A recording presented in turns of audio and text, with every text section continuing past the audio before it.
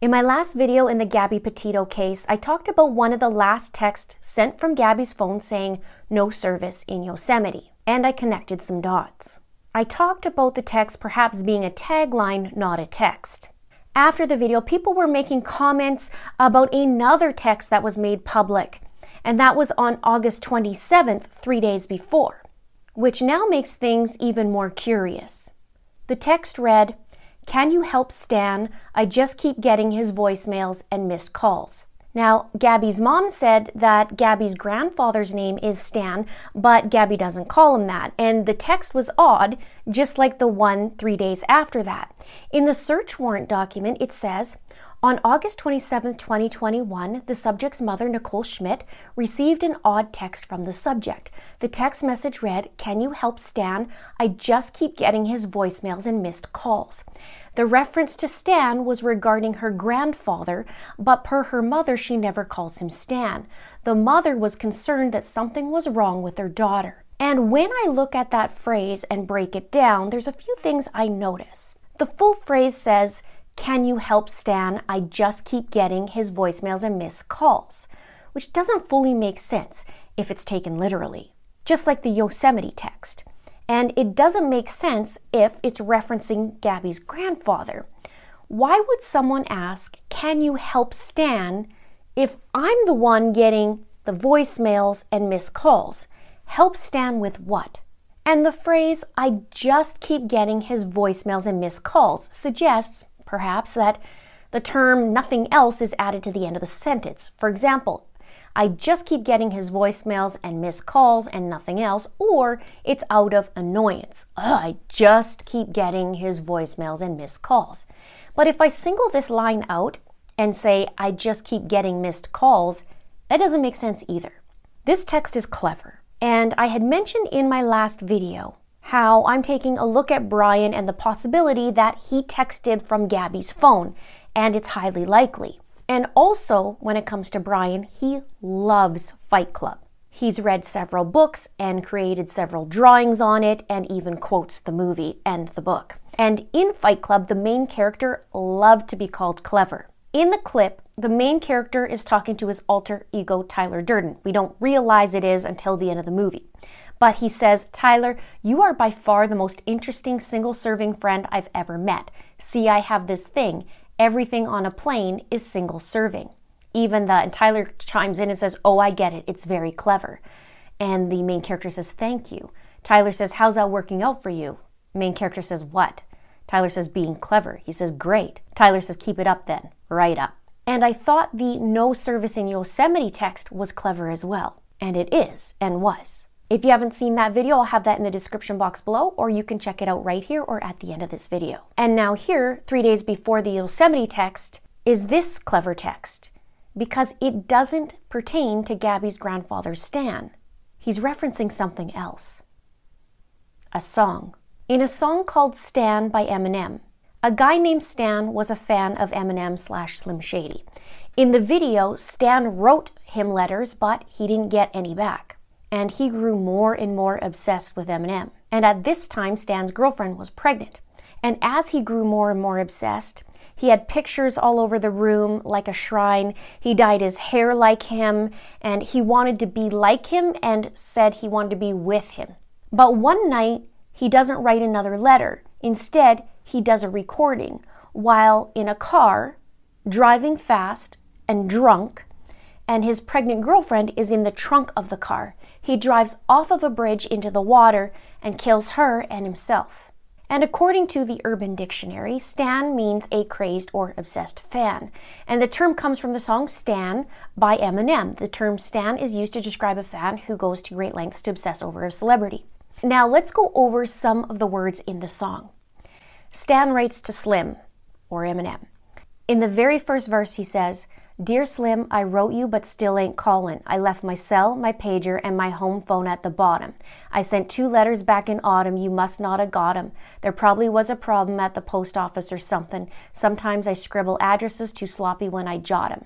The second verse starts off, "Dear Slim, you still ain't called or wrote. I hope you have a chance. I ain't mad. I just think it's effed up you don't answer fans." The next verse is where he doesn't write. This is where he records a message. In it, it says, "Dear Mister, I'm too good to call or write my fans. This will be the last package I ever send your ass. It's been 6 months and still no word. I don't deserve it. I know you got my last 2 letters. I wrote the addresses on them perfect. So this is my cassette I'm sending you. I hope you'll hear it. I'm in the car right now. I'm doing 90 on the freeway. Hey Slim, I drank a 5th of vodka. You dare me to drive. You know the song by Phil Collins, In the Air Tonight, about the guy who could have saved that other guy from drowning but didn't? Then Phil saw it all, then at a show he found him. That's kind of how this is. You could have rescued me from drowning. Now it's too late. I'm on 1,000 downers. Now I'm drowsy. And all I wanted was a lousy letter or a call. I hope you know I ripped all of your pictures off the wall. I love you, Slim. We could have been together. Think about it. You ruined it now. I hope you can't sleep and you dream about it. And when you dream, I hope you can't sleep and you scream about it. I hope your conscience eats at you and you can't breathe without me. See, Slim? Shut up. I'm trying to talk. Hey, Slim, that's my girlfriend screaming in the trunk. But I didn't slit her throat. I just tied her up. See, I ain't like you. 'Cause if she suffocates, she'll suffer more and then she'll die too. Well, gotta go. I'm almost at the bridge now. Oh, I forgot. How am I supposed to send this out? Slim writes back, and part of it says, I hope you get to read this letter. I just hope it reaches you in time. Before you hurt yourself, I think you'll be doing just fine. If you relax a little, I'm glad I inspire you, but Stan, why are you so mad? Trying to understand that I do want you as a fan. I just don't want you to do some crazy. I think this one on the news a couple weeks ago that made me sick. Some dude was drunk and drove his car over a bridge and had his girlfriend in the trunk and she was pregnant with his kid. And in the car they found a tape, but they didn't say who it was to. Come to think about it, his name was, it was you. Back again to the text. Can you help Stan? I just keep getting his voicemails and missed calls. Stan killed his girlfriend, who can only get missed calls and voicemails. On the 27th, this was written, and on the 30th, as I stated, no service in Yosemite was a tagline, not a text. And this text 3 days before wasn't regarding Gabby's grandfather directly. It was another tagline and another tell, a pattern for the texter. Can't get a hold of Gabby, there's no service. And the word Yosemite, which means to kill others. 2 confessions in 3 days, with kill as the common denominator and silence in both. Then I visited Spotify to double check. And on Nomadic Static's Spotify page, I looked at his playlist and also looked at people he's following. And sure enough, I found him. Eminem. Coincidence? I don't believe in coincidences. And looking at the timeline again, Gabby's van was spotted on the 27th of August between 6 or 6:30 p.m. at the Spread Creek dispersed camping area, which she was later found in, deceased. Other YouTubers point out that at the door of the van, it looked open in the footage, and then it went closed. And Gabby's flip-flops were in front of the door. Not sure if it was Gabby inside of the van or if it was Brian. Now, another person came forward and they said they spotted someone who they believe is Brian. That would be the 26th. And that was a few hours north at Yellowstone West in a bar called Bullwinkle's. It was around 10 p.m., he said, and even closer to midnight, Brian was still there. He said Brian said his name was Brian, he said he was from New York, and he was carrying a backpack. Now, my question is, was Brian drinking and did he get drunk? I know in the body cam, Gabby said we don't drink. But Gabby's a nutritionist or was a nutritionist before, and she's very conscious of her health, so I get it. But we don't know if Brian just didn't drink while he was with Gabby, or he is drunk before, or he decided to go get drunk. We don't know.